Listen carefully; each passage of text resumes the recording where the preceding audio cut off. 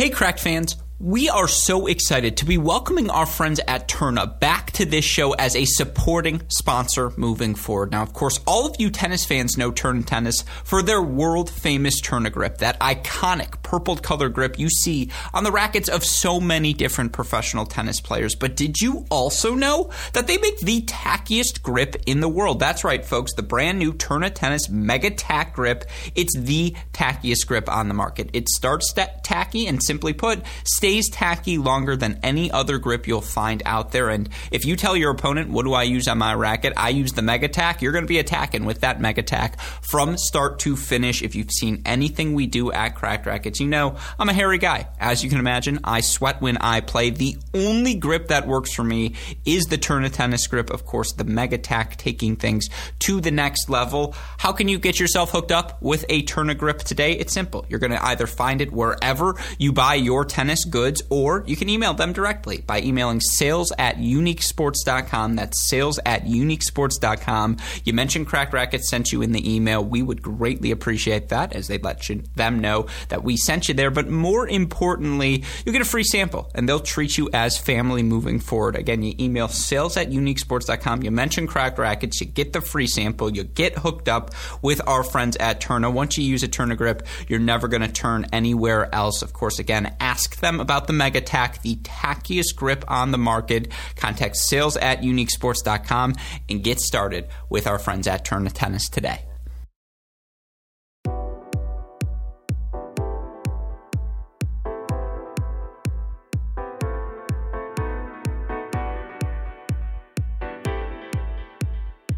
Welcome to Great Shot. This is the Great Shot Podcast, a Cracked Racquets and Tennis Channel Podcast Network production. My name is Alex Gruskin. On today's podcast, we continue our preview of the 2022 Wimbledon. Crazy to think the year's third Grand Slam less than a week away. And of course, here at Cracked Racquets, as always, we know it's our job to keep you all updated, keep you the best educated, most well-informed fans in the business, prepare you for all the action that's going to unfold over the course of the fortnight. As always, we examine this slam from every angles, talking about the top contenders, the dark horses, the Americans. We'll break down the draws when they come out as well. And of course, on this show, we continue our preview by talking about the top 5 men's singles contenders entering this 2022 Wimbledon. Of course, we know thus far it's been all Rafael Nadal, and we haven't talked about it much on this podcast, but for the second consecutive season, the calendar slam, it's still in play. That's something to consider as we approach this Wimbledon. Of course, we also see the return of Novak Djokovic, Matteo Berrettini coming in hot as well. Perhaps just as notable as who will be playing is who will not be playing. There will not be Russian nor Belarusian players at this year's event, given the unprovoked aggression of Russia towards Ukraine, Wimbledon's decision to subsequently ban those players from the event, something we have not discussed at length on our podcast, but something we plan to talk about here on today's show. And again, you all know the format of these podcasts. We'll talk about that Wimbledon decision, name our top 5 candidates, run you through the numbers, make our cases. If we're going to do all that, we better have some help. And thankfully we do once again. And joining us for the first time in far too long, and I say far too long because it's been over a 2-week stretch, is a man and voice all of you Cracked Racquets fans will be familiar with, essentially a co-host of our Mini Break podcast at this point. Of course, a man you know best as an editorial producer. Excuse me, that's how long it's been. I'm even forgetting. For allthingstennis.com Tennis Channel, it is our friend David Kane. David, hey, great shot. Welcome back to the show. How are you doing today? Been held back from the Great Shot podcast for too long. It's time for me to expand my empire here within Cracked Racquets. I'm conquering one podcast brand at a time. So I'm glad to be back. When you start doing interviews, I'll know I'm in trouble. That's when I'm really being squeezed out. And again, you'll have taken sole possession of Daniel West stuff, which I know is still your intent here. But yeah, I better get him in the divorce. Yeah, fair enough. No, I need. Yeah. Anyways, well said. With all of that in mind, of course, top 5 Wimbledon contenders, always a fun conversation. And, you know, it's always worth noting 5 of the last 6 slams have been captured by Novak or Rafa. Mustafa, their continued excellence at these events. One of, if not the biggest storylines when looking at all of these Grand Slam events we see on the men's side. But before we get into our top 5 lists, as I alluded to, and I alluded to this on multiple podcasts over the course of the past few weeks, said we would have this discussion at some point. I want to have this discussion now. I was saving this discussion for a smart person. Now, you're not a smart person, but you'll have to do at this point. But with that said, you look at the 2022 Wimbledon's decision to ultimately ban Russian, Belarusian players from the event. Subsequently, the ATP, WTA strip Wimbledon of points at this event. And certainly, it's still Wimbledon. It's still going to count as a Wimbledon title. We still see the majority, if not all, of these top 100 players, if not injured, participating in this year's slam. That said, we have also seen a wave of top players in the world compete at all of the warm-up events leading into this Wimbledon. Why is that the case? Because they need to get points. You look for someone like an Aryna Sabalenka, who is coming off of a semifinal at Wimbledon last season. She's going to get no points from this year's Wimbledon, has to protect that ranking. Even the players who are going to be playing this year's Wimbledon, whether it be, again, a Matteo Berrettini, who was a finalist last year. He goes off, rips 2 titles on the men's side. Certainly a Hubie Hurkacz winning his title after making the semifinals of Wimbledon last season. Why are these players playing these events? Not only to get the warm-up matches in, but because they need the points on their resume. With all of that said, let's start big picture. Wimbledon's decision to ban Russian and Belarusian players. Where were you with that when it was announced? Это ужасно. It's terrible, as they would say in Moscow. But it's one of those things where you felt like it was coming. There were certainly whispers that there was going to be some kind of ultimatum given to the Russian and Belarusian players if they wanted to participate in this year's Wimbledon Championships. From what we have heard, there were conversations between the players and the tournament. Concessions were bandied about, but ultimately the decision was made to ban Russian and Belarusian players who are representing Russia and Belarus, which is an interesting distinction because there will be Russian-born and in some cases Russian-based players participating at Wimbledon this year, but they will be representing countries like Kazakhstan. And in the case of Natella Jalmidze, I think will be representing Georgia, which is certainly ethnically close to where she was born, where she grew up, and she will be representing them in the doubles tournament. And it was certainly evidently an option that other players chose not to take advantage of. I believe you can represent any country you want in a Grand Slam tournament, which is why players like Ayla Tomljanovic represented Australia quite a few years before she was officially naturalized as an Australian citizen, and then thereby representing Croatia at other tournaments.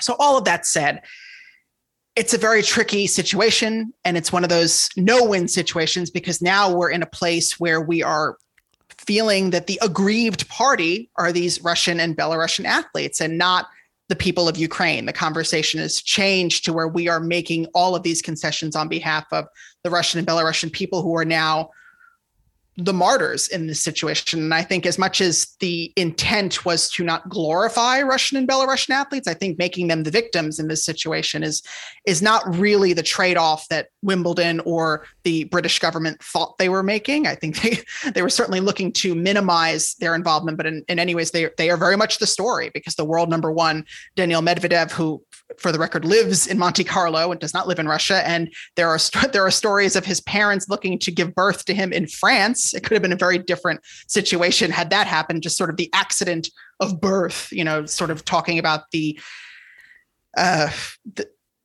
minutia that is involved in this situation. Again, were it not for a few weeks, a few months, this wouldn't have been an issue for Medvedev, though it is in this situation, unfortunately. So he will not be participating.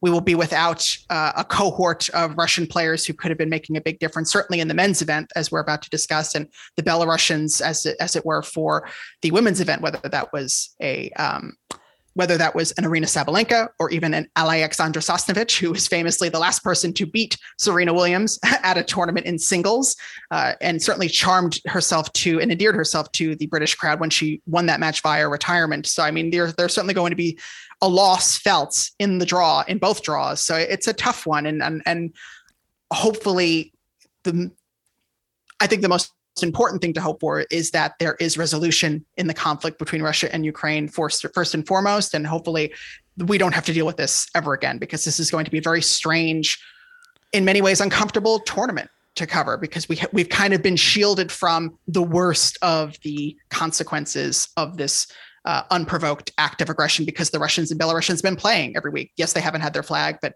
we haven't really had to deal with the consequences of what has been going on in the outside world. And now the real world is invading tennis once again, which is, I think, as a group of fans who are used to not having to deal with the real world, I think it's been one misfortune on top of another. First COVID lockdowns, and now player nationality bans. It's a tough one all around. And it speaks to the various conflicts of interest, the various interests at play. Once again, as to your point, the ATP, the WTA have continued to allow Russian, Belarusian players to compete on tour. Wimbledon, in a vacuum, makes this decision to ban these athletes. And we have had this discussion in the past, particularly as it related to the ATP WTA tours mandating vaccines on players throughout the course of this pandemic, to say if you want to compete in these events writ large, we will have a vaccine mandate for you. Now, ultimately, again, that has not been the case, but you continue, and it's been, once again, tournament by tournament, country by country, circumstance by circumstance. This continues to, I don't want to say show the lack of teeth, but the disadvantages of not having a strong central governing body that can say from an edict top down, the ATP and WTA have decided all of our events are going to feature these athletes, and these Grand Slams, while individual tournaments, are not going to get away with making these individual decisions. At the same time, of course, you do feel sympathy for these Belarusian athletes. You understand the intent of what Wimbledon was trying to do, and we don't have to debate the ethics of providing a spotlight to Russian, Belarusian athletes in this moment on this podcast right now. But I think that is the big picture conversation, because due to the lack of central governing body, Wimbledon makes this decision. And then to part two of my question to you, the ATP and WTA respond by stripping the points from this event. What is your reaction to that response? It was the only response they could make. They were certainly not in favor of banning Russians and Belarusians from any tournaments, clearly. And when the decision from Wimbledon was announced right before Roland Garros, who welcomed Russian and Belarusian athletes, and then during the French Open, it was announced that the US Open will welcome Russian and Belarusian athletes. The cheese stands alone at Wimbledon. And while they can't enforce a boycott, which I think would have been an even greater PR nightmare for all parties, this was really their only chance to enact any kind of recourse to show their displeasure at Wimbledon, stepping outside the lines on this one. And I think there was a lot of questions over whether this was going to radically impact the tour, or rather the field, heading into Wimbledon. Would players, abstain in light of the fact that ranking points would not be offered? But I think ultimately, once the prize money was announced, and that the prize money is very much the same as what it would be on a normal year, I would imagine even Rafael Nadal, with his numb foot and all, are all traveling to London to compete for what is going to be a hefty amount of prize money on offer. I think that the points in many instances is a distant third when it comes to what players play for. I would imagine prize money is really number one with a bullet, and then prestige just behind that, and then points, trailing much farther behind that. I think ultimately players are playing for money and slam counts. They're not really playing for ranking points. I mean, you talk to any player at a press conference about their ranking, and they say, I don't care about the ranking. I'm not following the rankings. So I think as much as it was their only recourse, it was really it was going to always be, as you said, a toothless response, but a response that had to be made in any event. Yeah, I would also, obviously the points are what allow you to play the various levels of the events, as we talk about many times on these shows. You are correct in that it still carries the prestige, because it still is offering the prize money. It's still Wimbledon. The majority of the field did not step out in boycott. Just about everyone is playing this event, from, again, ATP Council members to PTPA members. Everyone's still playing Wimbledon. I would also continue to make the point that you look forward to this event, and, again, competitively, I'm curious. I don't like the word asterisk, because I just don't think that applies here. But in terms of the footnote you make of the circumstances surrounding this event, no Medvedev, no Rublev, no Sabalenka, a very much informed Daria Kasatkina, who made the semifinals of the French Open. I'm not saying she's going to win Wimbledon, but certainly I think she could be in the second week mix. And the Kudermetovas of the world, Samsonovas of the world, you can go up and down. It's not the biggest group of players, but there are significant absences from this event. So how big is the footnote you put next to it? I think the asterisk will come into play depending on the atmosphere of the tournament. If it turns out to be a very weird event and you get a couple random champions, a couple random semifinalists, there may be the sense that, well, this was an off year. There were no points on offer. It was a sort of a contentious Wimbledon. At the same time, if Novak Djokovic or Rafael Nadal win their 23rd or 21st major title, I don't think anyone's going to be saying that they only won because Daniil Medvedev or Andrei Rublev weren't there. I mean, as great as those players are and as entertaining as they are to watch, they are not the stoppers at these kinds of tournaments that you would expect at this point, frankly, of players in their age group against players as long in the tooth, as one would say, of Djokovic and Nadal. And the same goes for the women's event. If Iga Swiatek wins, no one's going to say there'd be a different story if Aryna Sabalenka was in the draw. So I think even less so for the women's side than the men's side. But I think what can be said is that if it's sort of a weird tournament, the fact that there are no ranking points on offer, the fact that there are, a swath of players, unable to enter, for the first time, a major tournament for the first time in recent memory, there could be just an asterisk in terms of vibes. But I think if the right players win, I don't think there'll be any asterisks moving forward. Two other quick tradition things. All white clothing. Are you in on it or are you done with it?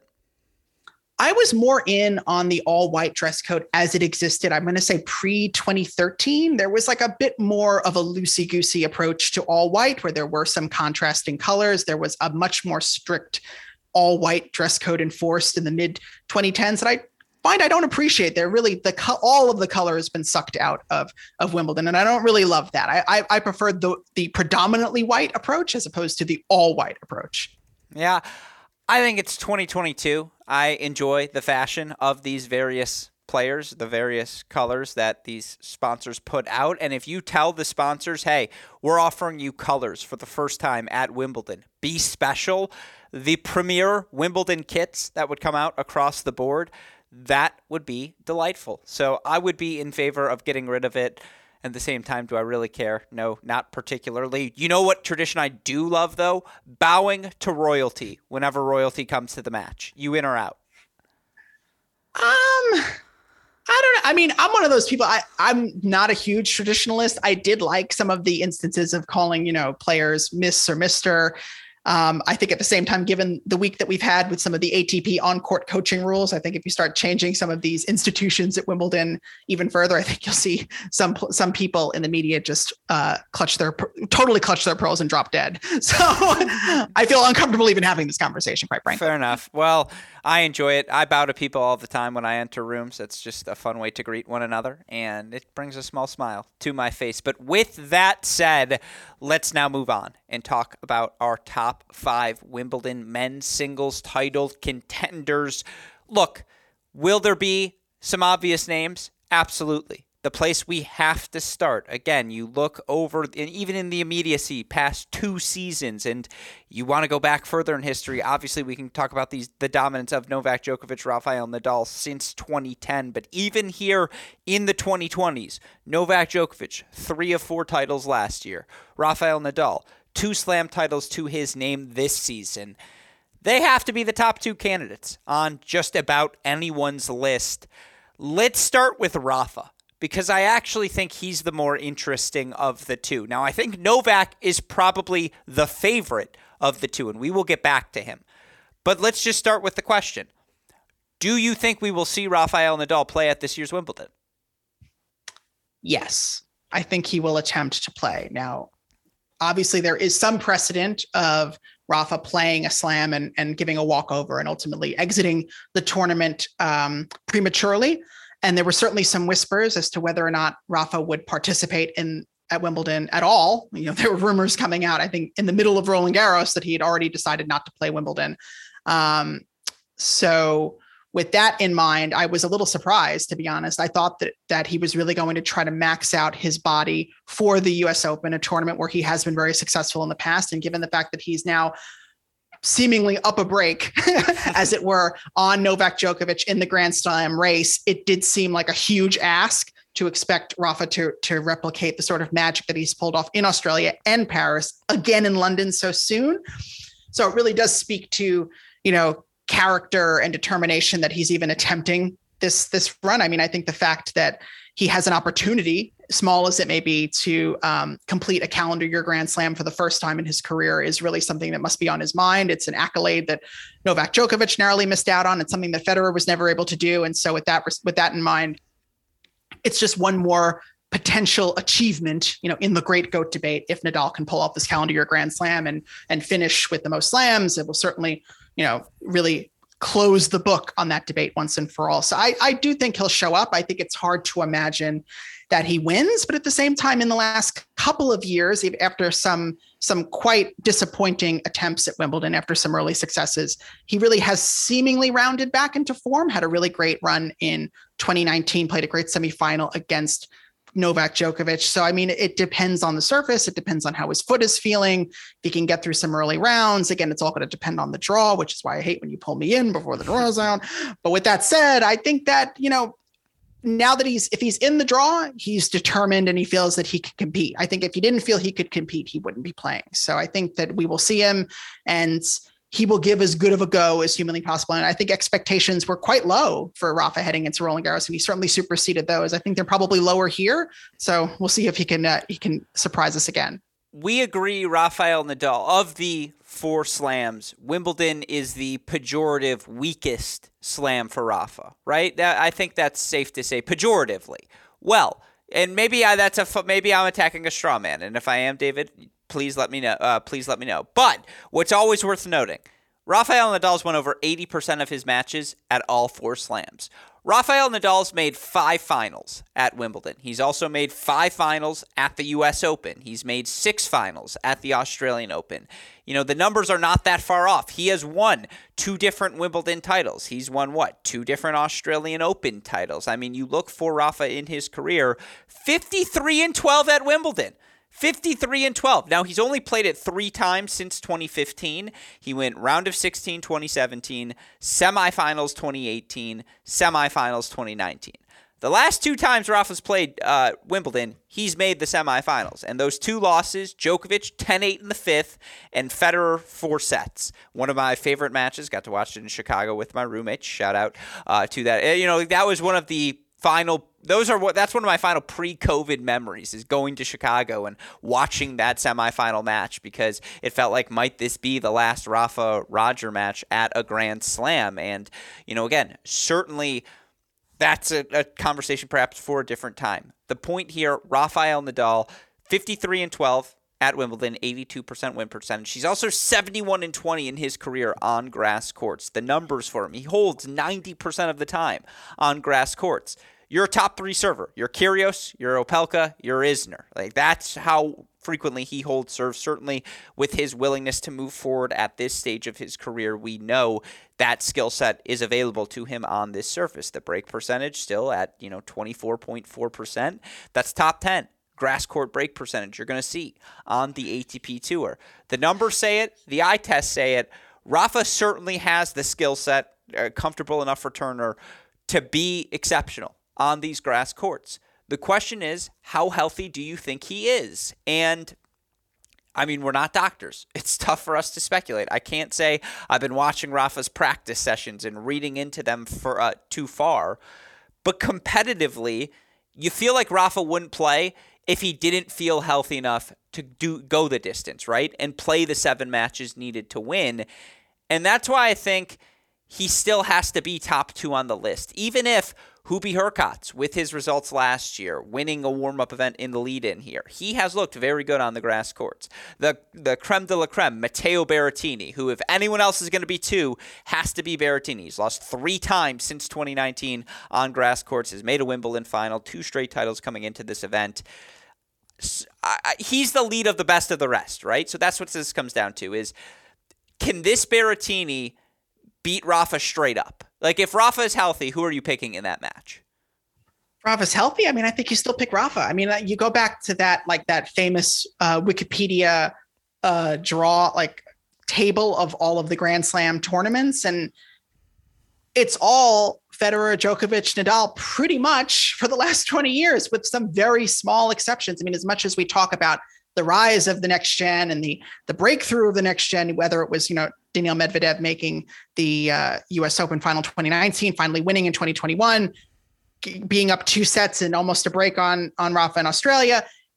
Ultimately, it is the big three who are still taking home the biggest titles. So if Nadal is healthy, he is far and away the number 2 pick to win this title. If he's not, there's probably a bit less distance between him and your Hurkaczes and your Berrettinis is. But I think ultimately they still have the edge, Djokovic and Nadal. And I think that edge is carrying them through in spite of, age, physical issues. I think there's just an inherent belief. And I mean, it's got to be surreal to be taking on a living legend, as it were. I mean, that they've been doing this for over almost 2 decades. And so I think that's an incredible mental hurdle, but at the same time, God, next gen, you got to get it together. No, I mean, look, Berrettini again, 32-3 on grass courts since 2019. The losses, Goffin in a 10-match and 14-day stretch where he lost in his final after winning a title the week before. Federer straight sets, Wimbledon 2019 round of 16. That was his breakthrough season, really breakthrough slam. That was a big moment for Berrettini, but a learning moment for him. The other loss, 4 sets, Wimbledon final last year against Djokovic. You look for Berrettini. He holds 92.8% of the time on grass courts. That number would rank tied for first right now with Nick Kyrgios amongst top 50 players on the ATP Tour. Again, for Rafa, the hold percentage, 90.7% at Wimbledon for his career. Strength on strength, you probably lean the Berrettini serve as the biggest weapon on the court. But are you going to bet against Rafa's leftiness, just into that backhand corner with the serve over and over again? Now, it's a little bit more difficult for Rafa to get around that ball, but anytime Berrettini slices, Rafa's going to make him pay. And Rafa, more comfortable moving forward, will be able to take some time away. You do feel like, again, in that matchup straight up, you probably have to still pick Rafa.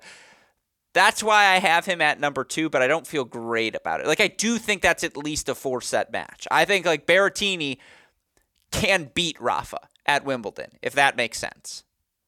No, absolutely. I mean, I think we got to give a lot of credit to the way Berrettini has bounced back. I mean, this is the second really impressive comeback from injury in the last couple of years, whether it was Taylor Fritz last year coming back from a big surgery and now Berrettini coming back from surgery, and both of them looking better than before. I mean, the power of modern medicine has really been on display over the last couple of years for sure.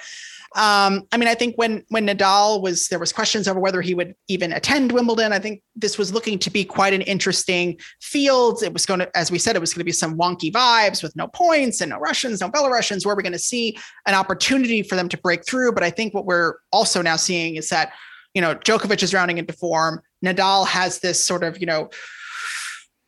intangible extra, mystical quality that is powering him through these last 2 major tournaments. And so, I mean, I think there's really, the fire does burn brightest before it goes out. I mean, we're seeing quite a burn from Nadal through these last 2 major tournaments, and it would be impressive to see him pull it off a 3rd time. If he is healthy, it's all him and Novak. But if it's not, there is an opportunity for these latecomers or next gen comers to make their mark. Yeah, and we'll get back to Berrettini, but you mentioned Novak there.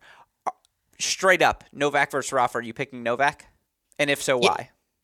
Yes. I mean, I think we've been kind of waiting for this moment for the last month and a half. I mean, I think midway through the clay court season, things were looking a bit dire for Novak Djokovic. I mean, that loss to Davidovich Fokina and Monte Carlo and, getting sort of outgutted by Alcaraz in Madrid. But then, heading into Rome, it felt like he really needed something special, something particularly his brand of dominant to sort of change the narrative. And he got that. He got a really emphatic Rome win. His only loss in Roland Garros is to the guy who's won it a bazillion times. I mean, no shame there. And it was a pretty closely fought match. I mean, obviously he had a bit of a mental hiccup towards the end of that 4th set. It certainly seemed like we were going to a 5th, and he sort of took his foot off the gas, and Rafa put his, deadened foot on the gas pedal and really just drove through the wall there on Chatrier that night. So ultimately, I don't know if that really speaks to a weakness in Djokovic so much as just sort of, again, the supernatural strength of Nadal at these major tournaments. That said, grass has really become, and Wimbledon's really become, one of Djokovic's safest bets, and this is coming from a player who, was sort of an easy out. When Djokovic got an aging Marat Safin back in 2008, it felt like that opportunity for the former big name, former world number one to get a big win over a top ranked player, and he did it, and he made it all the way to the semifinals. I will never stop talking about Marat Safin, even though it is 2022 and he retired almost a decade and a half ago. But that said, I think this is his moment. This is certainly, talk about a make or break moment for Miomir Kecmanovic, as we mentioned before we started getting on the podcast to record. I think this is sort of Novak Djokovic's make or break moment after missing Australia, seemingly ostensibly underperforming in Paris. If he doesn't perform here at Wimbledon,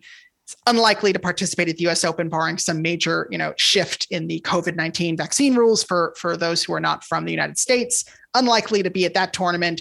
This is a big opportunity for him to sort of just somewhat, keep the gap between him and Nadal friendly. It's gotten a lot wider after. I mean, we certainly couldn't have expected that this time last year when Novak was really barreling into the lead from behind. So I think this is a big moment for him, but I do think he will do it. I mean, I would be very surprised if he didn't, to be quite honest. I agree with you, and it's the second straight podcast we're doing this, or second slam consecutively, where Novak has to be the clear-cut favorite. He's won 3 consecutive Wimbledons. You look for Novak last season, who, again, 2021 overall, just grass court matches that he played. He did not play a single warm-up match heading into Wimbledon.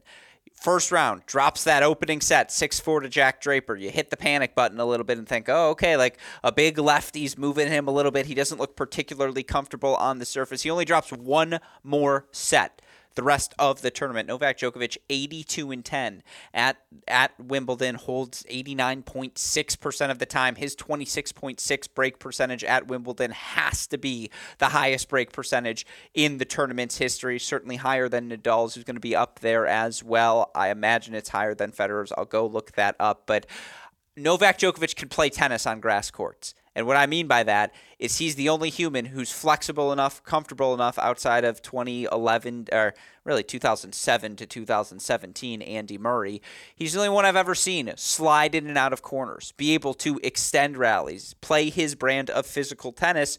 Of course, as we've seen over the past couple of seasons, there's also now more juice on the first serve. He's a little bit more comfortable moving forward. And to your point, yes, he lost to Rafa at the French Open, but he was playing significantly better tennis those last 4 weeks of the clay court season. And if, 90% of Novak Djokovic at Wimbledon is better than the rest of the field, and especially if it's not at 100% Rafael Nadal, I just think you have to make Novak the number one favorite. Certainly you look right now via our friends at DraftKings. They have not only Novak Djokovic the favorite right now entering the Wimbledon, they have him favored against the rest of the field. You look for Novak Djokovic right now, and it is kind of ridiculous to see this, but yeah, Djokovic right now against the rest of the field, a ridiculous minus 150. They are saying pick anyone else. We don't care. We're still not going to give you plus money on Novak Djokovic. There's a reason for that. He has looked good enough, to your point. We get to see something we haven't seen in quite a bit of time, which is an urgent Novak Djokovic. Yeah, last year Novak Djokovic was chasing history, but it's much harder to chase history than it is to chase a human. And now he's chasing Rafa again. 2 slams down in the count. And hell hath no fury like an angry Novak Djokovic, who, let's not forget, won 3 consecutive majors last season after the debacle that was the end of 2020 for him. And so, to your point, it is go time. Novak hasn't felt this. I mean, well, actually, I was going to say he hasn't felt this sort of pressure at a slam in a while, but it's like, did you not watch the U.S. Open or Olympics last year, Alex? I did. But this is a different sort of pressure. This is, again, now it's, you're right, I don't want to fall more than 2 behind, particularly if he can't play the U.S. Open. And I think we're going to see a special week from Novak Djokovic, special fortnight, and I said this on an earlier mini break podcast. Wimbledon is the only tournament that's allowed to call itself a fortnight, because a fortnight is inherently British, in my opinion. But I think this could be a special run. I think this could be a spank you very much. And Novak is uniquely suited to beat Matteo Berrettini because it's like, okay, I'm going to make your first serve back in play and get it back to your backhand, and now it's Novak time. I just think we could see a run from Novak here where it's just a reminder to the world, like, to your point, the points. I'm just better than all of you. Yeah, I agree. I mean, we saw Novak against the next gen cohort last year at Wimbledon. He really wiped the floor with both of them. Though it was 4 sets in the final against Berrettini, you never really felt that there was much doubt that Novak was going to win that final. And I would expect the same. Again, I don't think anyone has really improved so markedly on the surface as to really present a massive challenge. Again, this is Novak's last major chance to win a Grand Slam this year. And I would imagine that he would take it. And at that point, then he's only two behind passing Nadal, and then only 1 to tie him. So I think this is a pretty big moment for him. And I kind of think he will take it. Yeah, fun fact, they've played 4 times in their career on grass courts. 2007 Wimbledon, Djokovic retires in the 3rd set. Rafa, 6-5 win. Yeah, classic 07 Djokovic. That's a classic 07 Djokovic. 2008 Queen's Club final, Rafa, 6-5 victory over Novak. They played 2011 Wimbledon, 4-set win for Novak. 2018 Wimbledon, 10-8 in the 5th set win for Novak. Obviously goes on to win that Wimbledon title as well. If they're both healthy, you lean Novak on a grass court. Novak's the healthier of the two heading into this Wimbledon. Novak has something to prove, which not really, but sort of. He can convince himself, no one's believing in me. Everyone's forgotten about me. I'm still the guy to beat. Don't think my argument for the greatest of all time is over. I'm still very much, David, in the conversation. And I think we're going to start getting in trouble for that. I'm a little bit worried that conversation, that people are taking it too seriously. But yeah, I mean, I think he has to be your number one. And, we love tiers here at Cracked Racquets. If it's tier 1, who's the guy, again, the clear-cut favorite, Novak's tier 1. And I think he's in that tier by himself. I would be surprised if Rafa wins Wimbledon. Not shocked. Rafa's the top of tier 2, but I think Novak is a clear-cut favorite. I think only because of the health. I mean, yeah. Although at the same time, I mean, he set expectations quite low heading into Paris. I mean, with the really tough loss in Rome, it's hard to compare. I mean, it's like the obvious health struggles in Rome versus just sort of the relative lack of comfort on grass as opposed to clay. How do you measure sort of the unlikelihood of Nadal overcoming this sort of adversity? It's funny to talk about Djokovic as if he's like in any way out of this goat race. He is by far the healthiest of the 3. I mean, one's only got 1 foot and the other one is, Federer hasn't been playing quite a long time. Yeah. He certainly is in pole position if he should get a full year next year, how things will pan out if he's allowed back in Australia, if he'll be able to play the US Open. I mean, that you wonder how that's going to impact him long-term. This continued decision to not be vaccinated hasn't impacted him in Paris or London. So he's got opportunities on the specialty surfaces no matter what. But at the same time, he's certainly the one still in pole position to finish. He's the youngest and the relative healthiest of the 3. So you still think he's the one to beat there. And again, the lack of meaningful competition behind him gives me pause in terms of thinking that this is by any means over for Novak. So he's definitely my favorite to win it. And I would put him, to answer your question, in a tier by himself. I would put Nadal in maybe 1A. And then I was going to say, I rescind my tier 2, Rafa. He's tier 1.5. Or if he's healthy, he can elevate himself to tier 1. He's not going to be tier 2 because absolutely Rafa, again, hasn't lost at a slam. This sort of one of those like middle Sunday reevaluations. Yeah. So let me ask you this. Which tier would Berrettini be in? 1.5 or tier 2? Because I do think if anyone else not named Rafa or Novak is going to win this slam, it has to be Matteo Berrettini, particularly given this is where you feel Daniil Medvedev's absence the most. I think you can talk about some other players who, if they get hot, can certainly be in the mix, but we've seen Berrettini in a Grand Slam final. We've at least seen him go 4 sets against Novak Djokovic in a Slam final, and we know when his first serve is hot, it's going to keep him in matches. He despite not playing during the clay court season, Berrettini wins 2 consecutive grass court events to kick off this grass court season. And if you want to knock, the strength of schedule during in those wins for Berrettini, say it wasn't the toughest field for him. His best win, maybe Andy Murray in the final, but of course Murray injured towards the end of that match. Still a very good match. 3 sets over Denis Kudla is a really good win for us hardcore fans, but certainly that's not something the people who are tuning into Wimbledon will be writing home about. I think the number is 29-3. 29-3 on grass courts since 2019. 32-3 on grass courts since 2019. Speaks for itself. That's ridiculous. And, despite missing the entire clay court season with his success on the grass courts, Matteo Berrettini all the way up to number 12 in the ATP points race. Just right away, back in the mix. He's been a proven commodity. You want to go all the way back since 2019. He's 115, 48, and 48 overall. If you want to go just since the start of that 2020 season, because 2019 was really his breakout year where he was making finals on a bunch of different surfaces, makes that first round of 16 at Wimbledon before getting smacked by Fed. 67 and 24 overall since the start of 2020. He's winning 74% of his matches, David. He's held 89.8% of the time. That's a perennial top 5 number. We know his serve, his first forehand is elite against players ranked outside the top 20, the players you have to beat to get to the second week, the players you have to just, and again, you can't win the tournament if you lose in the first week. You can't win the tournament week 1, but you can certainly lose it. Matteo Berrettini is 60-13 against players ranked outside the top 20 since the start of 2020. Simply put, if you're not a top 20 player in the world, you're just not beating him. And I mean, that's the case for Berrettini. Why he's going to be tier 1.5 and maybe not tier 2 is because everyone else in the next gen crew, the entire non-Rafa Djokovic field, he just is the surest bet. Yes and no.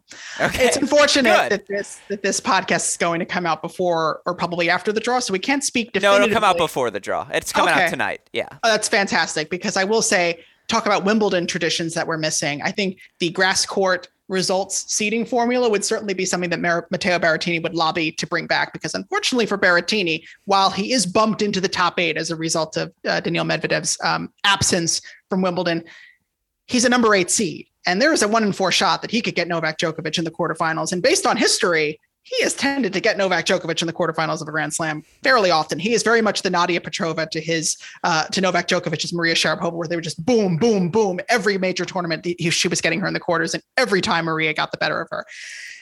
And there's a 25% chance that can happen again. I mean, it's just as great as he's been against non-top 20 opposition. He could get a very impressive top 20 player in the quarterfinals in Novak Djokovic and sort of render all of those fantastic numbers moot. That said, if he is, seated, maybe not against Nadal, if he's certainly in the opposite, if he's in the bottom half getting a Casper Ruud or a Stefanos Tsitsipas, I would really be somewhat inclined to put him in the 1A category to certainly make the final, and then see what happens depending on how Novak is holding up, depending on how Nadal is holding up. But I think seeding here is really going to play a potential a factor in whether or not Berrettini can really get that breakthrough, because there's a 50% chance he can get a really great draw, and there's a 50% chance he can get a really crappy draw. So as great as he's done heading into Wimbledon, certainly superseded expectations coming into this tournament, because coming out of surgery, we didn't know where he was going to be tennisistically.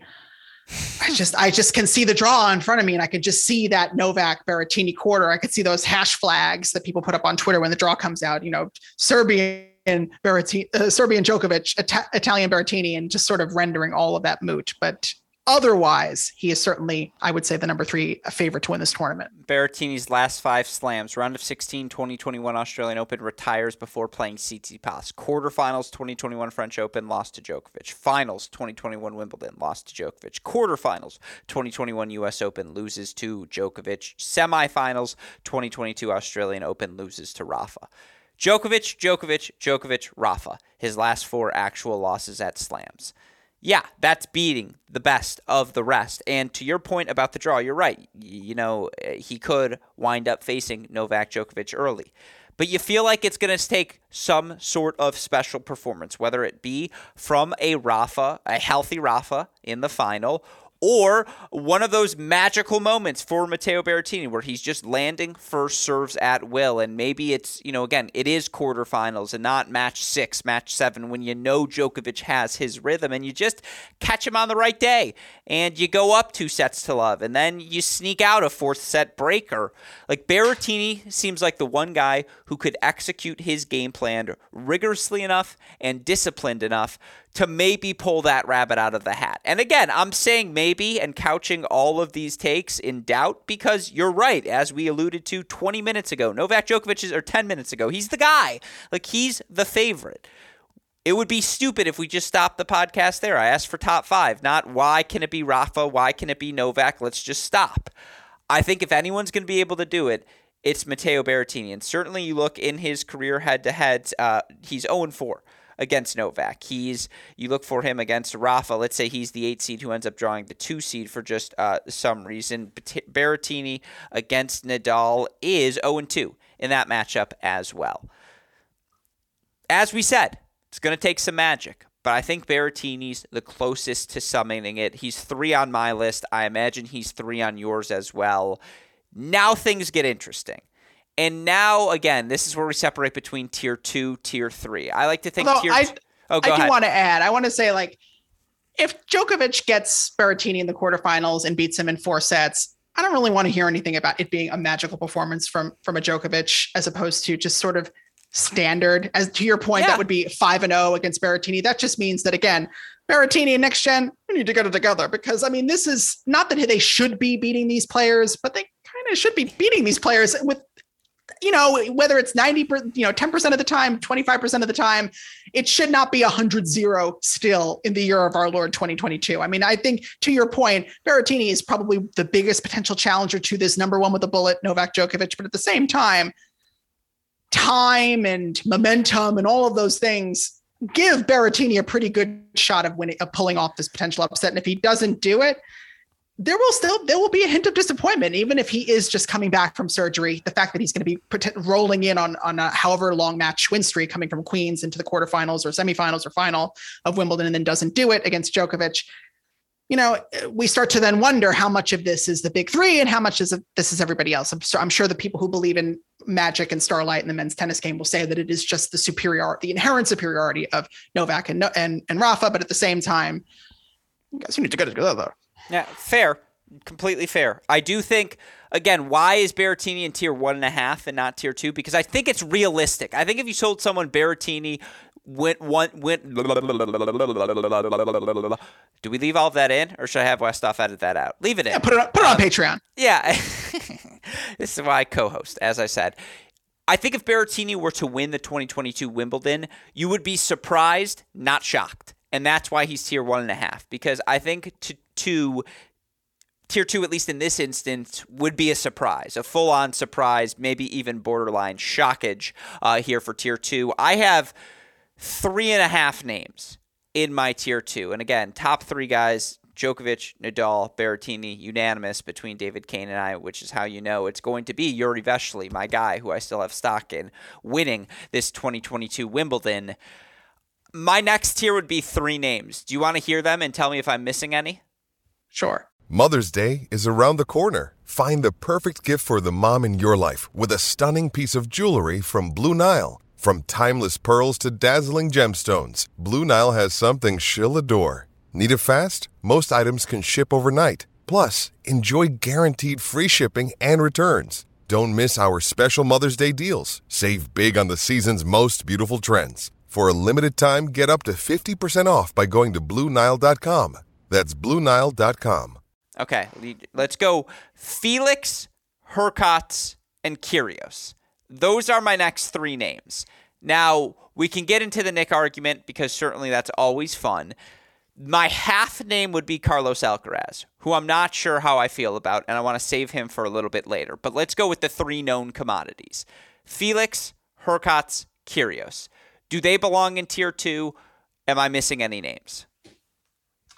You certainly named all the names that I would have named. Kyrgios was not one of them, but you did mention Alcaraz. And I would put Hurkacz above Felix, I would say Hurkacz, Felix, and in your order, some order, Alcaraz or Kyrgios in terms of top picks to win it. But I think realistically, once you get beyond those names, you're starting to really kind of struggle to pick top contenders, which is why I incidentally picked this topic, because it just felt like quite a narrow scope heading into Wimbledon. I mean, maybe we thought things would be a little bit different with Casper Ruud and Stefanos Tsitsipas, but they haven't really established the sort of momentum that you would have expected of a potential Wimbledon contender. So I think we've got a good pack of 5 to 6 names right now. Yeah, I see. This is why you picked this topic, so you could get out of here in under an hour. I see what you're doing. So you couldn't throw a random world number 78 at me and ask me if he's a dark horse to win Wimbledon. I'll just leave the podcast. I do think, and this is where no Rublev, no Medvedev, even a guy like Khachanov, who you just feel like is a staple of the round of 16, he wouldn't be in this discussion, but he is not in the mix. And, no Zverev, obviously a guy who you feel like he's going to be in a round of 16 at a slam. That's another name you're missing as well. Casper Ruud hasn't shown enough, and shout out to Ryan Peniston, obviously, for his victory over him in the warm-up matches. Yes, Ruud is going to be a top 5 seed, but do you feel confident for sure that he's going to get to the quarterfinals? Absolutely not. I would say Tommy Paul right now is a better version of Casper Ruud. Everything you're hoping Casper Ruud will be on grass courts, Tommy Paul is right now. And so, like that, I can make that argument fairly confidently. I'm not going to do it. Don't worry. I don't think he can be on that list. I think Hubie has to be on the list. And you look for Hubie Hurkacz this season, who, according to Tennis Abstract, 4th highest grass court specific ELO rating. Again, it's in terms of just rating matches, strength of schedule, resume, what you've done. Grass court specific, it goes Djokovic 1, Berrettini 2, Zverev 3, Hurkacz 4, Medvedev 5, Felix 6, which is interesting. And by the way, Kyrgios 11th on that list, and we'll get to that argument momentarily. But let's start with Hubie, who, of course, made the semifinals at last year's Wimbledon. You look for Hubie Hurkacz just this season alone, 28-11 overall on the year. He made quarterfinals at the Monte Carlo Masters. He made quarterfinals in Madrid. He played Casper Ruud to 4 sets, your French Open finalist. Hurkacz goes 4 sets with him at the Roland Garros round of 16. He proved it to us during the course of this clay court season when, again, the track record, he was around 500 for his career on clay at the ATP level entering the year. Of course, you look for him overall this season at the Masters level, 12-5, 2 quarters, the semifinal he made in Miami, round of 16 at Indian Wells. Certainly round of 16, Roland Garros was nice. Losing to Mannarino at the Australian Open, disappointing, but this is the slam where he had the most success. And, this is a little bit hot takey, but for him to win Halle and beat Felix 6-6, doesn't have his serve broken in that match. Beats Kyrgios 4-6, 7-6, 7-6. Broken in the first set, not broken down the home stretch of that match. 1-4 over Medvedev. Doesn't face a break point throughout the course of that match. And I know Medvedev played particularly poopy, but you look for Hubie Hurkacz. The other names I said on this list, Kyrgios, Felix, he beat him. He was a semifinalist here last season. He has everything you want from a skill set perspective, and you look for Hubie Hurkacz holding 90.4% of the time this season. That number ranks 4th overall on the ATP Tour. He's got the 6'6" length, which you need on these grass courts because of how difficult it is to move in the outer thirds of the court. Just helps when you have a little extra arm length to work with. He's comfortable moving forward. His forehand chops become that much more effective on this surface. He's an exceptional volleyer. The problem is he has more stinkers than Matteo Berrettini, right? You look for Hubie Hurkacz every so often, he'll throw in the loss to a Fucsovics in Stuttgart, or, he'll throw in that off-brand, he really hasn't had that many of them this year, but the Mannarino loss at the Australian Open. He has just had like 2 more bad days than Berrettini this season, and that's why I have him 4th. Like, I think that I would agree with you, he probably has to be number 4, right? Yeah, I mean, it's an interesting debate, Hurkacz or Berrettini, which one do you favor? I mean, the one thing that Hurkacz has that Berrettini doesn't have, and you can obviously debate sort of the significance of this, is a win over a big 3 guy at a Grand Slam tournament. I mean, he didn't just beat Roger Federer last year at Wimbledon. He really killed him in a way that had people thinking that Federer was about to really wave goodbye and having played his last match. Yeah, but does that count? not to interrupt you. I said you could debate the significance of it because of the state of Federer. I'm going to debate but at the same time, I mean, again, these are matches that these guys should all kind of be winning, threatening to win, at least winning once or twice, in the last couple of years. And Hubie's the only one that's managed to do it and did it in style at Wimbledon last year. I mean, obviously then did lose to Berrettini in the semis of Wimbledon. So, I mean, which is better, 6 of one, half a dozen of the other. But at the same time, that does speak to a certain, not, kowtowing to the aura of the big three guys. Certainly Federer at Wimbledon, there was a lot of attention and momentum and hype on whether, Federer can make that last big run, and for him to really end it as perfunctorily as he did. It certainly rang a bit in my head, looking ahead to this year. I mean, it does feel like a really big moment for him, having a really great week where he then goes through both Felix and Kyrgios, to your point. If we're really stacking up the top favorites, you have that sort of recent wins over both of those guys certainly puts him in good stead and really solidifies him amongst the top 4 favorites. So sort of which one you prefer. I mean, obviously there's been so much, attention on Berrettini's grass court aptitude in particular. I think it's maybe not the same for Hurkacz, but at the same time, Hurkacz has such incredible weapons as well, tremendous serving abilities that certainly rival the Italians. So that's really tough to pick one or the other right now. But I'd go Hurkacz simply because, again, you're splitting margins 41-10 versus non-top 20 opponents over his last 52 weeks. Berrettini, I think it was 22-5 or something like that. 28-5.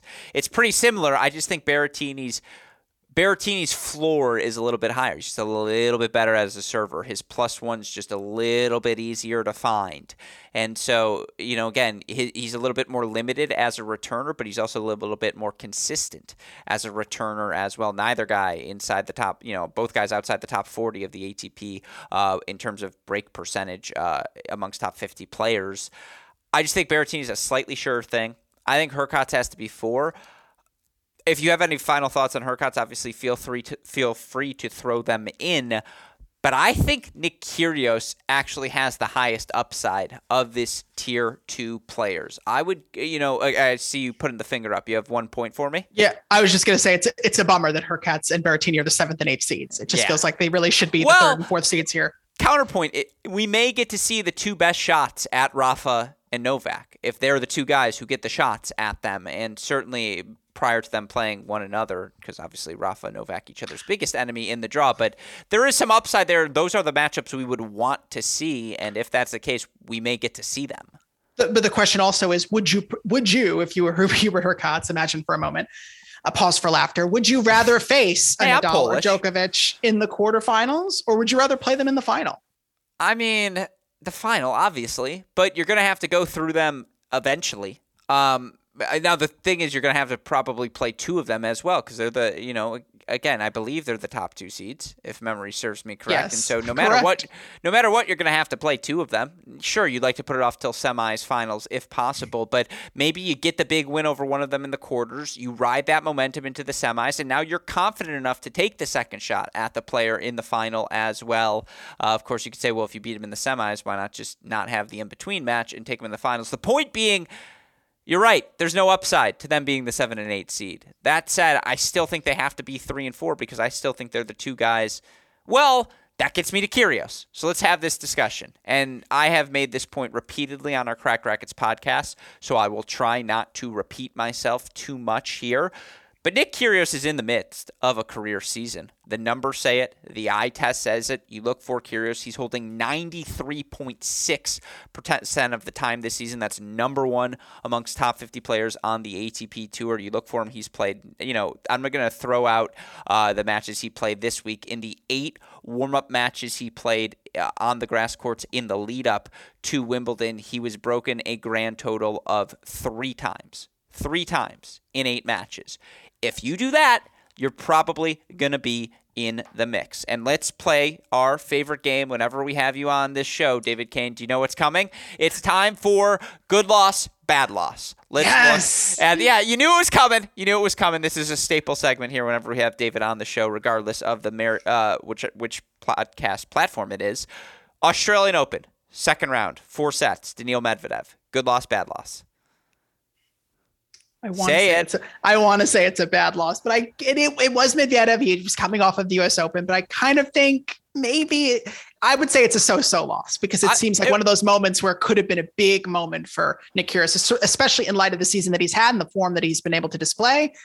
You kind of wonder, how different his season would have been. Maybe he'd be down a men's doubles title if he gets the win over Medvedev. He saved the match to play with Tanasi. If memory serves me correct, he was up a break in that first set, let it get away, then lost that close got blown out in the first set breaker, ends up losing that match in 4 sets. I don't think it was a suspicious loss. Yeah, I don't think it was a bad loss though. I think it's a good loss, and I think you agree with me.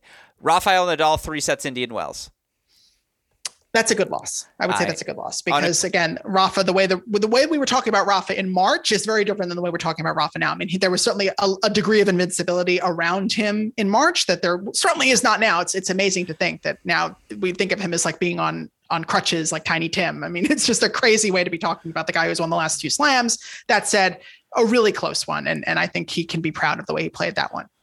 Jannik Sinner, Miami, 6-3. That tournament was the same tournament where he blitzed Rublev 3-0. Really competitive first set. It gets away from him. He did go away a bit mentally in the second, but 6-3 Sinner. I thought it was a good first set.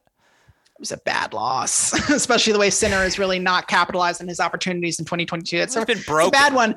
And obviously, listen, I'm a pretty big Nick Kyrgios apologist. I generally find him to be quite harmless. I think a lot of the things that people have tried to get him on this year are kind of weak. I understand the sort of larger implications in terms of, on-court behavior, but I kind of am inclined to say that the things that we're trying to get him on this year are not that bad. I mean, particularly that I did feel the Indian Wells moment was overblown. And also, Zverev has set the bar quite high in terms of bad on-court behavior. I mean, once you're like almost decapitating an umpire with your racket, I kind of feel like bouncing, an unlucky bounce of the racket at the end of a match is sort of not as, not as contemptuous as I would imagine it to be, but yeah, that was a rough one for him because he certainly let that one get away from him. It's just, that's the issue with Nick is he going to let his sort of emotions get the best of him? The case against that is look at what he did over the past 2 weeks, which is he lost the first set to Nicolas Basilashvili, round of 16 Stuttgart, breaks him right out of the gate in the second set, wins that match in 3. Loses the first set 7-5 to Tsitsipas, round of 16 Halle. Breaks him right out of the gate set number 2, wins that match in 3. Now he does lose 3-set match to Hubie Hurkacz, but that was a very good competitive match. He did not blink in that match. Yeah, there was some tiffs, of course. There's typical Kyrgios gonna Kyrgios, to your point, but he was locked in, and again, wasn't broken in that match. 6-2 to Murray, really good first set. He had a bunch of opportunities, let him get away from him. He fell off in that second set. You're right. I still don't think, though, either of those were bad losses. They weren't great losses, but I think the Hurkacz loss is a good loss. The Murray loss was whatever, and I'm not even talking about Opelka in Houston because I'll call it a bad loss. Well, okay, but like 16-6, and again, the numbers. He's holding 93.3% of the time. That is a career high for Nick Kyrgios. He's breaking serve 18.5% of the time, which is 46th amongst top 50 players, but also 2.3% above his career average. And I do think quietly Nick Kyrgios is plenty comfortable grinding out of that backhand corner. Very steady on that wing. His forehand is always a weapon. Despite its moving parts, it's just effective on this surface. He'll serve in volley. He'll slice. His game is tailor-made for a grass court. Of course, you look for Nick Kyrgios. He has history at Wimbledon as well in his career. His first big breakthrough moment beating Rafa in that 2014 Wimbledon, where he beats him in 4 sets and, also beats Gasquet in 5 sets in the second round of that tournament, round of 16 Wimbledon the next year as well. You look at his losses over the years at Wimbledon, Raonic, Raonic in 4 sets, Gasquet in 4 sets, Murray in straights. I'm throwing out the Herbert retirement, Nishikori, Nadal, and a Felix retirement last year. But he beat Ugo Humbert, who was coming off of a title the week before, 9-7 in the first round, what was a very fun first-round match at last year's Wimbledon. 15-7 overall in his career at the event, 2 round of 16s, in a field with no Medvedev, no Rublev, no Zverev, all of these missing pieces. He's kind of a sure thing. And it's like we talk about, well, how fit is he usually going into these majors? I know he withdrew from his RBA match today. I think that was preventative. And for the first time, you can say comfortably, Kyrgios has played 2 consecutive weeks leading into this Wimbledon. I don't know if he's fit, but if he's ever going to be fit, it's right now. Like, if it's ever going to happen for Nick Kyrgios, if he's ever going to make a Grand Slam final in singles, this 2022 Wimbledon feels like the opportunity. I think what we all have to understand is that Nick Kyrgios is never going to be the player or person that I think we want him to be. And I don't say we, including myself. I just think in general, there's a level of expectations that he conform to the model of tennis player that we've come to expect. And certainly there are large shadows being cast by your Federers, Nadals, and Djokovic in terms of a level of consistent intensity and determination that Kyrgios, just for whatever reason, has not been able to match or exhibit. I think with that said, this is really the first season that he's really playing his schedule on his terms. He's sort of balanced what he expects from himself versus what he wants to contribute to the men's game, to the sport. And I think that in that sense, he is in probably an ideal mindset for a surprise run at a slam, because he has probably the best possible preparation he could have asked for heading into this tournament. Some really tough matches, but some good losses, some good wins. The only question is, will he end up pulling up with an injury at this tournament? And with that said, I would hope that he only focuses on singles. I know Coco Gauff has been looking for a mixed doubles partner, but I kind of hope playing with Jack Sock. Oh, did she come through with Sock? Yeah. Wow. I'm breaking news to you. Let's go.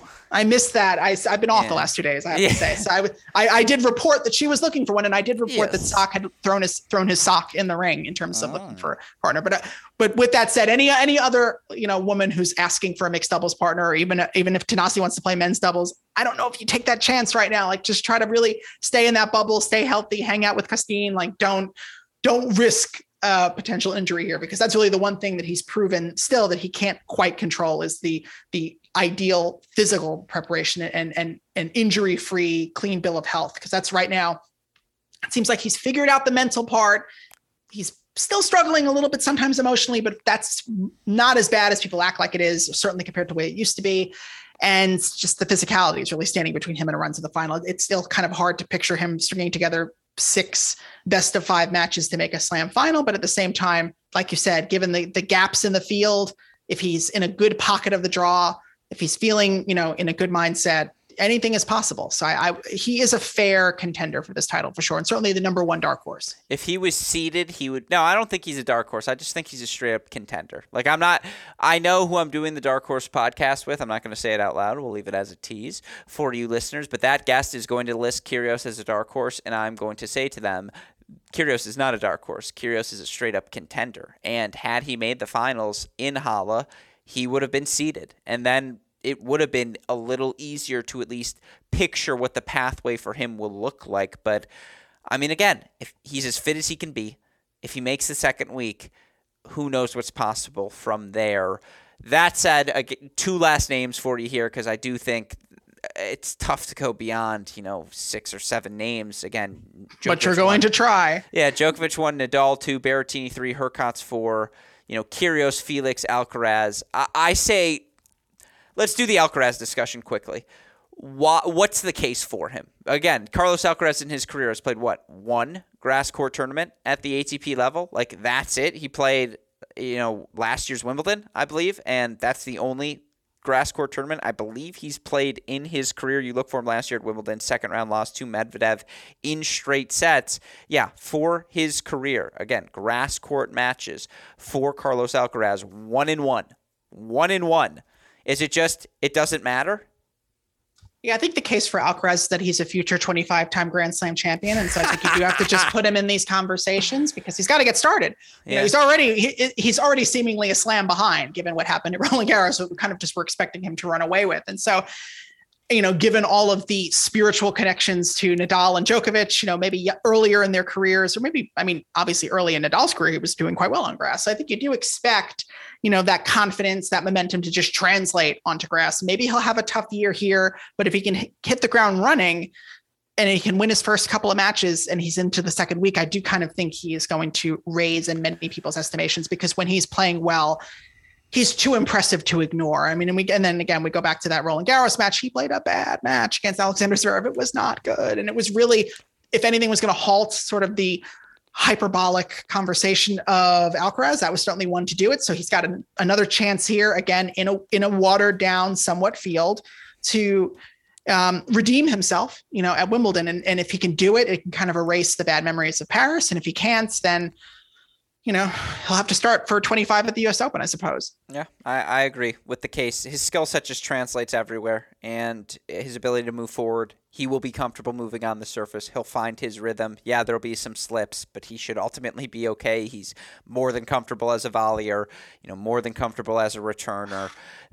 To your point, it has to start at some point. And yeah, he rested his body. He recuperated. He will be prepared for this grass court tennis. I agree with you. I'm going to boost him up to tier 2. I think again, I really do think there are 7 names who would not completely blow me out of the water if they end up winning this 2022 Wimbledon title. I think Felix has to be on that list because we talked about it before. It's his last season of being alive in the GOAT conversation. This is the year Federer got his first Grand Slam title. To Felix's credit, I believe it's 28-7 for his career on grass courts. I had the number in front of me a second ago. I just lost it, but you look for Felix again. Career grass court tennis he's played at the ATP level. Yes, indeed. 22-8, overall on grass courts. He's lost 7-6 in the third on 2 different occasions, has lost 6-6 matches. And, yes, he loses 7-6 in the third to Timmy van Rijthoven. That was a very good match if you go watch it play. And once Felix found his rhythm, again, it was just first strike tennis, the sort of tennis you expect to see on a grass court. 6-6 against Hurkacz. Didn't face a break point in that match. Yeah, he lost the 2 breakers, but 6-6. You can't hold that loss against him. 4-set loss for him last year at Wimbledon to Berrettini, but beat Zverev in 5 sets the round before. And again, you look for Felix just at the slams of late. He has been exceptional. Quarterfinal, round of 16 Australia last year. Quarterfinals Wimbledon, semifinals US Open, quarterfinals Australia, round of 16 Roland Garros. He goes 5 sets with Rafa.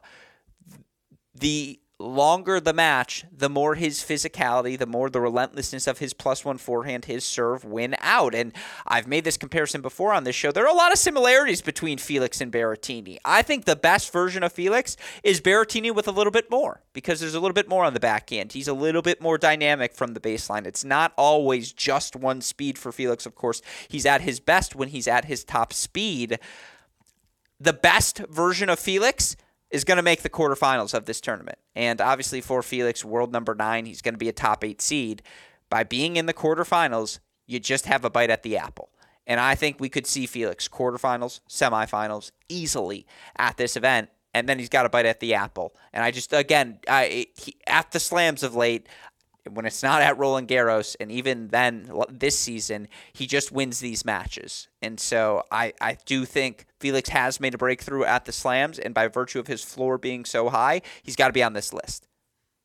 Oh, yes, he's a Grand Slam semifinalist. I don't know if I would call what he's done yet a breakthrough. He's certainly very close. Well, when I say breakthrough, and I don't mean to interrupt you, but round of 16 or better at 5 of the last 6 slams, you're just now always in the mix. And you're right, it's not a breakthrough in terms of a definitive finals run or anything like that, but there's a tier of competitor, and that's this conversation. It's like when you've done that, round of 16, 5 of the last 6, including a couple of quarterfinals and a semifinal, you're now in this conversation.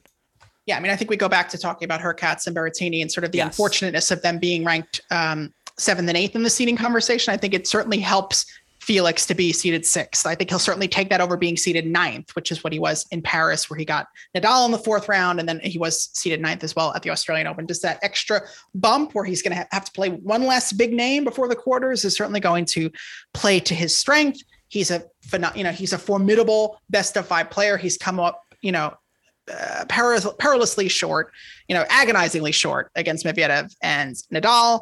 So you feel like he's close. We're looking for players to get these sort of signature wins. If we're comparing, even Berrettini to Felix. In some ways, I feel like Felix is closer because he's just had these top guys on the ropes at these big tournaments where Berrettini has not entirely gotten all the way there yet. So I think neither of them have done it yet, but I do think Felix is closer. So if he can, get on the roll and get into one of these quarterfinals, he is one who I would be interested to see if he can get, Nadal or Djokovic in the quarterfinals. Because when I asked if it was more beneficial to get them earlier rather than later. It was sort of that Serena Williams adage. Like, it seemed historically it was easier to, relatively speaking, to get Serena Williams before the final. Once she was in the semis or better, she was nails. I mean, obviously that statistic is sort of flipped for Serena in the last couple of years at major tournaments, but certainly in the peak of her career, you wanted to get her in that fourth round quarterfinal where maybe she was still a little bit vulnerable. But I think if you can get Felix and Novak, Felix and Rafa, I mean, that talk about like a potential signature match of the tournament. And the clock is starting to run low on Felix, where I really want him to get that signature win this year. I would be mightily disappointed if it doesn't happen, but I think he certainly put himself in his best position as possible to do it here in particular. We mentioned it for Berrettini, winless against Rafa and Novak. Hubie Hurkacz in his career 0-4 against Djokovic, has never played Rafa. You look for Felix in his career. He's 0-2 against Rafa. You look for him against Djokovic, 0-1 in his career. You look for Nick Kyrgios. I'll get to Kyrgios. Kyrgios and Alcaraz, the guys with wins against these players. Kyrgios has played Rafa more than any opponent in his career. Second on that list, Richard Gasquet. By the way, this is so nerdy, but seeing who these players play most, now that Medvedev, Zverev, and Tsitsipas are starting to be the most frequent played opponents they've seen in their careers, now the rivalries really are forming. But Kyrgios, to his credit, 3-6 against Rafa, and at least we have seen him beat Rafa at Wimbledon before, even if that was a lifetime ago for all of us. You look for him in his career against Djokovic, 2-0 against Novak. So you do just keep that, I suppose, in the back of your head. Alcaraz 1-2 in his career against Rafa, 1-0 against Novak. So just some numbers to keep in mind as you look at the contenders. Again, I think the list has to be 7 names. Djokovic 1, Nadal, that's tier 1. Nadal, Berrettini, 2, 3. I'd put them both tier 1.5. Then I go Hurkacz, Kyrgios, Alcaraz, FAA in that tier 2 of surprised but not totally completely shocked if they win the title. Any other names you'd put on that list? Like Daniil Medvedev, what tier would he be if he was playing this tournament?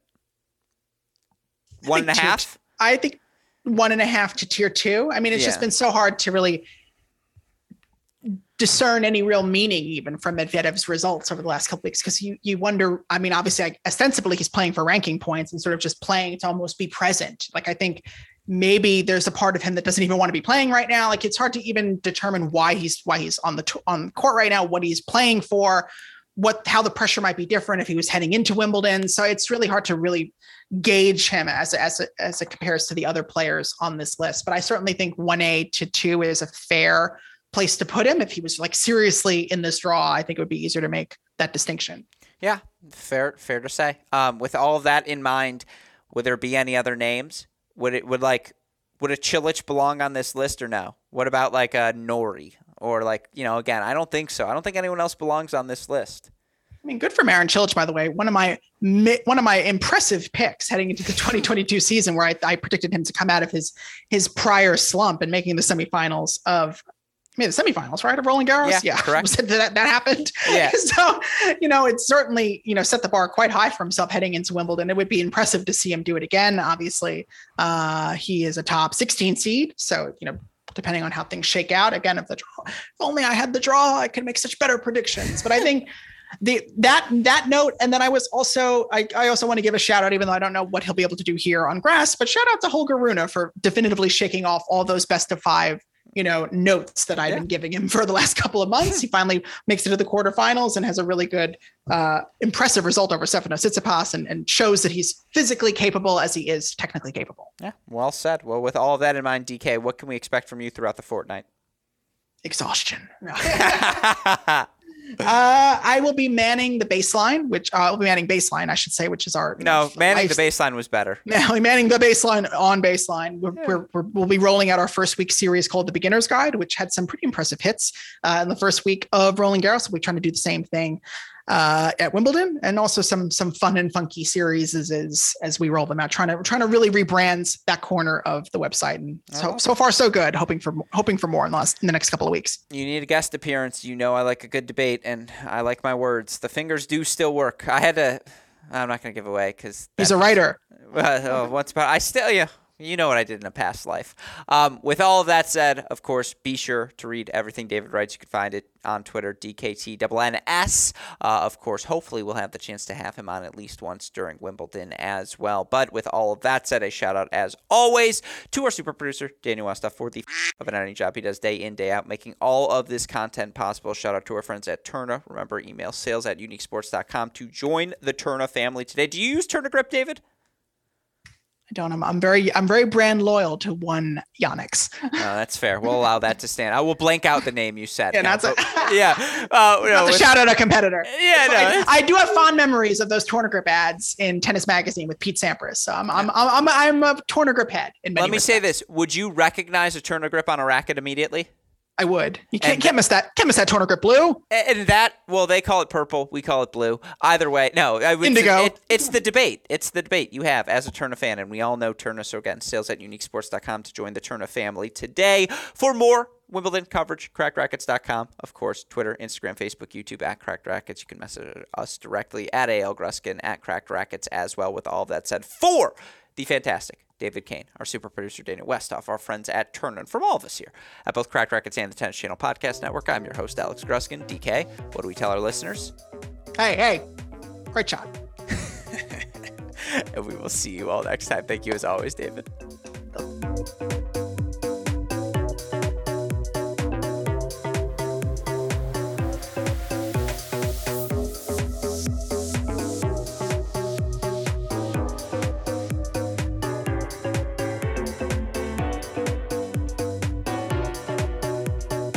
Another day is here, and you're ready for it. What to wear? Check. Breakfast, lunch, and dinner? Check. Planning for what's next and how to save for it? That's where Bank of America can help. For your financial to-dos, Bank of America has experts ready to help get you closer to your goals. Get started at one of our local financial centers or 24/7 in our mobile banking app. Find a location near you at bankofamerica.com/talktous. What would you like the power to do? Mobile banking requires downloading the app and is only available for select devices. Message and data rates may apply. Bank of America NA, member FDIC.